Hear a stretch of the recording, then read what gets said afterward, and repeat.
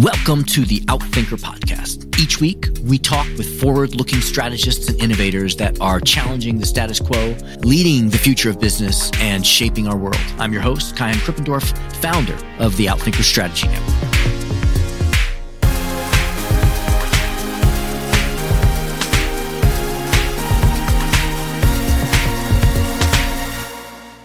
Jim Heskett is the UPS Foundation Professor Emeritus at Harvard Business School and the author of his latest book, Win from Within: Build Organizational Culture for Competitive Advantage. He got his PhD at Stanford University. He's been a member of the faculty of Ohio State University, as well as president of Logistics Systems, Inc. Since 2000, he has authored a blog on Harvard Business School's Working Knowledge website. He has served as a consultant to companies in North America, Latin America, and Europe. Among his other publications are books including The Future Cycle, co-author of The Ownership Quotient, The Value Profit Chain, The Service Profit Chain, Corporate Culture and Performance, among many others, and numerous articles such as publications in Harvard Business Review, the Journal of Marketing, Sloan Management Review, California Management Review, and others. He's a member of the faculty of Harvard Business School since 1965, and he has at different times taught courses in marketing, business logistics, the management of service operations, business policy, and service management, general management, and the entrepreneurial manager, as well as served as senior associate dean in charge of academic programs. I absolutely loved his latest book, Win from Within, published by one of my publishers, Columbia University Press. And in this episode, he shares with us why companies with strong cultures often don't outperform their competition and what kind of strong culture you need to actually win. He shares lessons from successful cultural design efforts from companies like Microsoft, Uber, Southwest Airlines, and Ritz-Carlton. Some of the most important things you must do as a leader to transform the culture of your organization. Why the idea that culture takes a long time is actually false, and that you can actually set the change in motion in 6 months, and 6 steps you can take in a specific order to begin transforming the culture of your organization now. Ladies and gentlemen, Jim Heskett. Jim, thank you so much for taking the time to be here with us. It's great to have you. Good to be here. So I would like to open up with the same question I ask all of my guests, just to get us to know you a little bit more personally. If you can complete this sentence for me, if you really know me, you know that. You know that I'm interested in jazz music and that I used to regard myself as a terrific musician because I played professionally around the Midwest in a variety of bands back when we actually had dances, crystal balls hanging in the middle of ballrooms. Wow. What instrument did you play? I played woodwinds, particularly tenor sax. I used to think I was the best tenor sax man in the Midwest. Wow. Others had differences of opinion about that, but Wow, that's great. And then second question I also ask all of my guests, and most are think a lot about strategy. I never get the same answer. So whatever your answer is perfect, which is, what is your definition of strategy? Oh, wow. When I think of strategy, I think of basically how and when and maybe why we do things, but primarily how. I do it because most people's definition of strategy are so complex that you get lost in the weeds. And I'm more of a simple type that has to keep things understandable. So basically how we get things done, how we compete, and in particular, how we compete in a relative sense in terms of positioning ourselves against competition around business ideas of great importance. It doesn't just apply to the business world. It applies to public service and other organizations as well. Perfect. So pulling on that a little bit more, since you do spend a lot of your time thinking about culture, you mentioned this famous quote of Peter Drucker, culture eats strategy for lunch. And we did have a guest here who was Jeff Smart. He was a student of Peter Drucker, and we talked a bit about that. Can you just talk to us a little bit about what the relationship is between strategy and culture? Sure. First of all, Kyan, I've never been able to verify the fact that Peter Drucker. I know. I've tried, and I can't find that quote anywhere. Every time somebody confronts me with it, I have to go over to the corner and restrain myself because I think it's one of the most misguided things you could possibly say, that culture eats strategy for lunch. I see culture and strategy in various ways. First of all, corporate culture can be an element of strategy. In organizations around the world, every so often you find an organization that has centered its strategy around the culture of the organization. Organizations like Handelsbanken in Sweden, for example, that is organized around transparency, internal competition, and internal self-support. People support each other. If your performance is judged to be low last month and everybody knows it, and you know whose performance was really good, the first thing you do is to call that person and say, what are you guys doing that we're not doing in order to prove what we're doing? It used to be that it was the culture of the old Bank One, going all the way back before several mergers and acquisitions did away with that name in the United States. But it's an element of culture that is core to an organization's strategy. How do we get big, better in order to compete more effectively? And the way we do it is by helping each other. Nucor Steel. If a plant goes down, somebody gets on the phone. They call a buddy or two at another steel mill within Nucor and say, we need 5 electricians. We've got at our mini mill, we're down, and they're telling us that we're going to be down for 2 weeks unless we can get some help. Can you have some people come over? Before you know it, they share talent in ways that are good for the organization, even though it may cost one of your competing subsidiary units some money in order to get people over there, because it's a part of the company culture and it has become an effective part of the organization's strategy. Culture as an element of strategy. That's one way of thinking about it. Another way is that culture and strategy together can be a very effective way of competing. A third way of thinking about it is that culture enables an organization to manage change more easily. The relationship between culture and strategy is a very complex one, and it certainly is not described by the idea that culture eats strategy for lunch. Save me.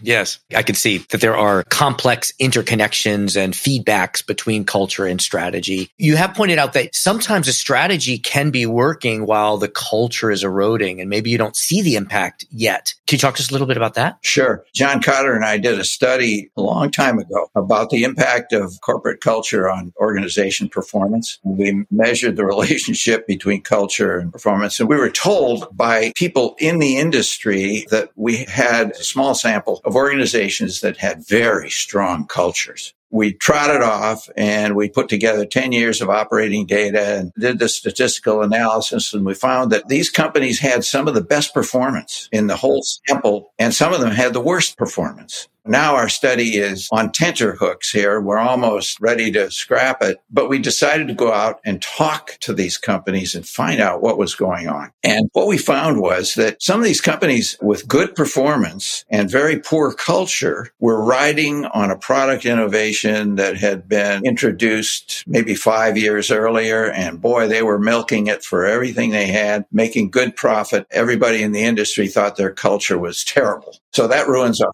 hypothesis. Right. On another score, I went to some of the other losers. I went to Coors Brewing and found that at Coors Brewing, there was a not invented here culture, very strong. People in the industry said, boy, if you want a strong culture, go to Coors Brewing. They've got the strongest culture in the industry. And it wasn't performing. So I went out, talked to Peter Coors to try to find out what was going on. And yes, indeed, they did have a strong culture that almost denied any effort to find out what customers really wanted. They came out with a can that nobody could open, and they were so proud of their quality. But their idea of quality was the fact that it stopped with the beer. It didn't have anything to do with the can or the customer experience in drinking or opening can or whatever. So it was a disaster, even though we were told that they had a very strong culture. So we really had to sort out these organizations and came to the conclusion that when we looked for cultures that were both strong and agile or adaptable,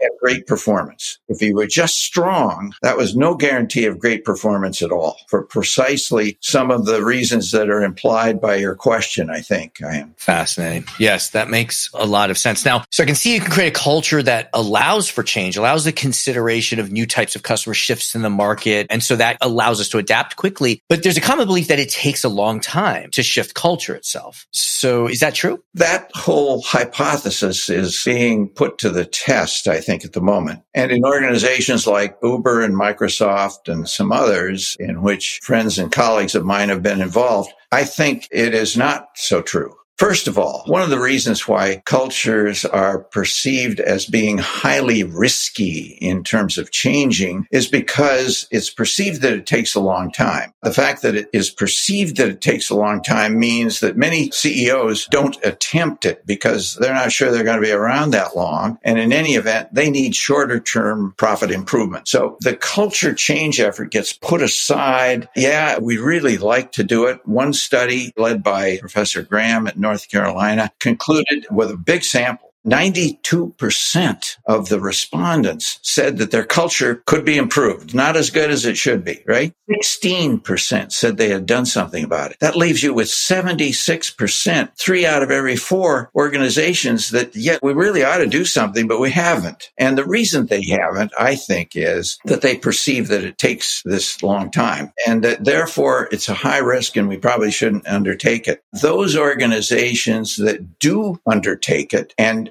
don't put a sense of urgency to it with the passion of the leader, such as happened at Microsoft. I mean, that was passionate leadership that got Microsoft to a culture change in 9 months, maybe a little less. Most of that change took place. And the reason that that's so important is that organizations have attention deficit disorder. They can't concentrate on something like that for that amount of time when, in fact, our short-term profit pressures are requiring us to do other things. We're firefighting. The culture change effort gets put aside, and we end up seeing it sort of peter out at the end with nothing much being done about it, even though we might have another set of values, but people may not be aware of the values. So it's absolutely imperative that we change a culture in a relatively short period of time, much shorter than most people assume. Yeah, so I'm a CEO and I'm thinking I need to make an impact, and culture is going to take longer than I'm going to be here, or it's going to take longer than the time we have. So we don't even try, or if we do try, we don't really put all of our passion into it. And so it's less effective. Yeah, we put it on the list of our agenda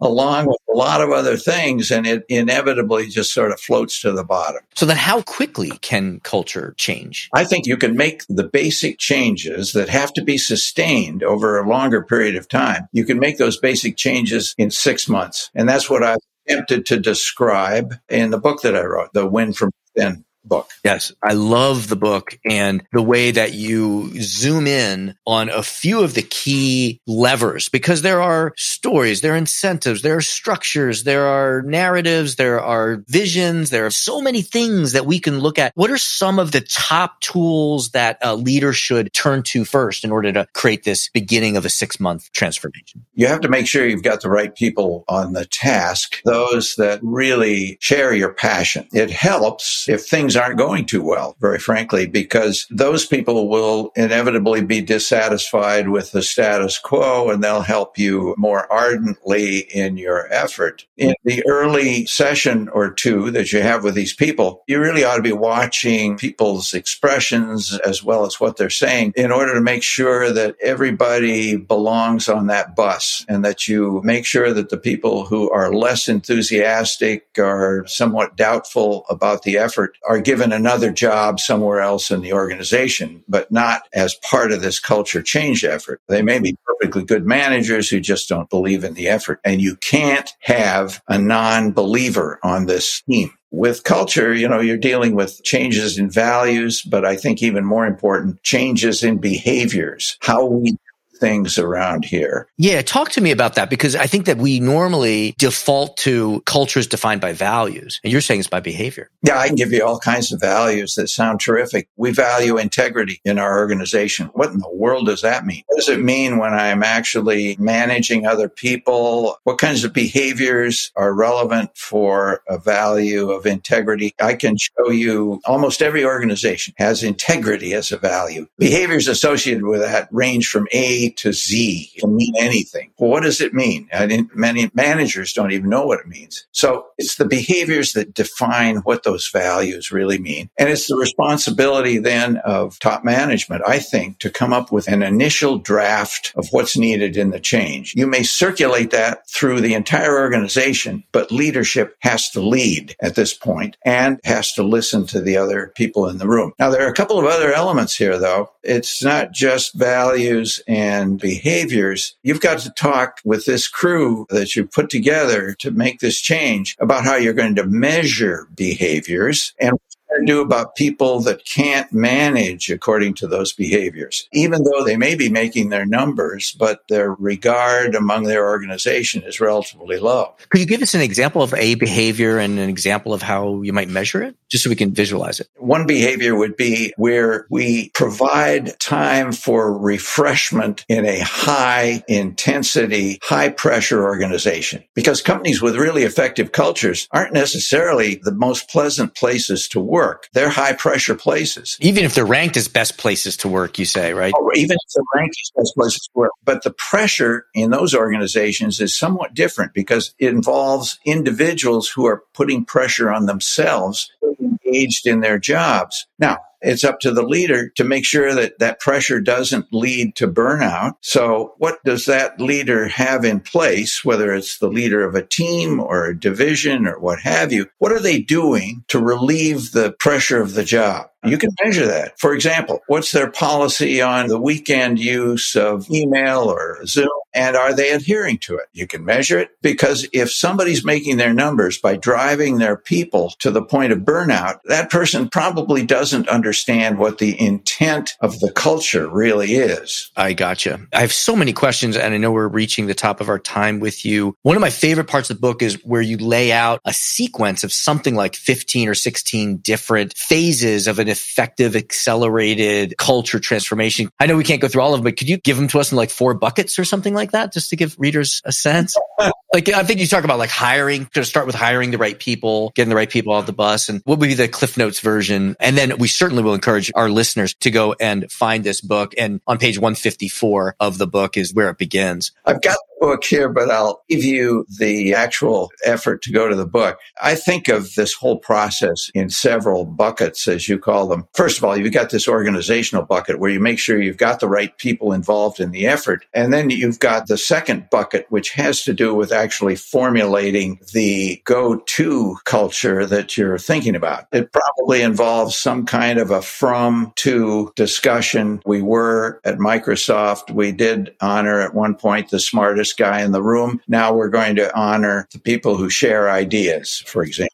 So you do your from to, that's the second bucket. Now it's time to actually implement. And so I can implement through some kind of a cascading effort down into the organization after I've already polled the organization to ask them what they think of this new set of values and behaviors and giving them a voice in either approving or disapproving of what your top management team has come up with. This third process is one of implementation. The fourth is just as important. And part of the implementation that I think is important is that you have a team with primary responsibility for making sure that we're on schedule, that the feeling of urgency is important because after all, we're going to do this in a short period of time. This is the attention span of the organization that we're talking about. Is that the top leadership team that should be on that team or who? Not necessarily. It's believers who are, reasonably highly regarded at various levels in the organization who may make up this team whose primary responsibility is to get this culture in place at lower levels. All the while with leadership that is demonstrating by its actions and its voice communications and the like, the importance of what this team is doing. And then finally, you've got to have some mechanism for sustaining things. And I've suggested several. First of all, you've got to measure. That means really going back to how we are providing performance measurement and review, because we're probably not doing it in a way that supports the new culture. And then making sure that it's being administered, used in management, and making sure that those people who don't score well on these performance measures related to the new culture either get some counseling or get outplaced so that you don't have this drag on the culture. An interesting thing I found, Kyan, is that we all know that managers are very reluctant to do this. They all say, I wish I had gotten rid of this person 6 months ago and so forth. But I was just worried about the impact that it would have on the organization. Well, here's what the impact is on the organization that we have found in 90% of the cases. This is a high producer we're talking about that we're letting go, right? His or her associates are relieved that that person is gone. And as a group, performance goes up, including the performance of the person who is no longer part of the group. So performance will go up. And consequently, you're right in wishing that you had let that person go 6 months ago. And then at a very personal level, I think maybe the last number 16 on the list is kind of the personal thing you do as a leader in asking yourself, every time you make an important decision, what will be the impact on the organization's culture? Is it in line with the values and the behaviors that we all agreed on? And if not, how do we have to structure this decision? And it may very well be something related to the organization's strategy. We have to tweak it to make sure that it is perceived as being part of the organization's culture. One last example of what happens when we don't do that. Wells Fargo, a one bank company. We're all in it together and so forth. And then somebody comes along and creates an incentive for customers to add services to their account, which makes sense because it improves the bank's economics, and then creating such onerous goals that people started cheating and creating false accounts. And so we all know the story. A prime example of an organization in which somebody made a decision without thinking about that organization's culture. That's great. Thank you. That's real gold. Thank you for sharing that with us. And again, I've got so much more to talk about, but we've reached the top of our time with you. And I know you're a very busy man. Where can people follow you, connect with you, learn from you? In addition to getting your book, anything else you'd recommend? Anybody who wants to communicate, my email address is jheskett@hbs.edu, or through the publisher of the book, the Columbia University Press. I'm sure they'll get it to me. Well, Jim, thank you so much for the work that you've done, the work that you do, and sharing that with us here. We really appreciate it. Thank you, Kyan. Thanks for having me. Thank you to our guest. Thank you to our producers, Karina Reyes and Zach Ness, our editor, and the rest of the team. If you like what you heard, please follow, download, and subscribe. I'm your host, Kyan Krippendorf. Thank you for listening. We'll catch you next week with another episode of Outthinkers.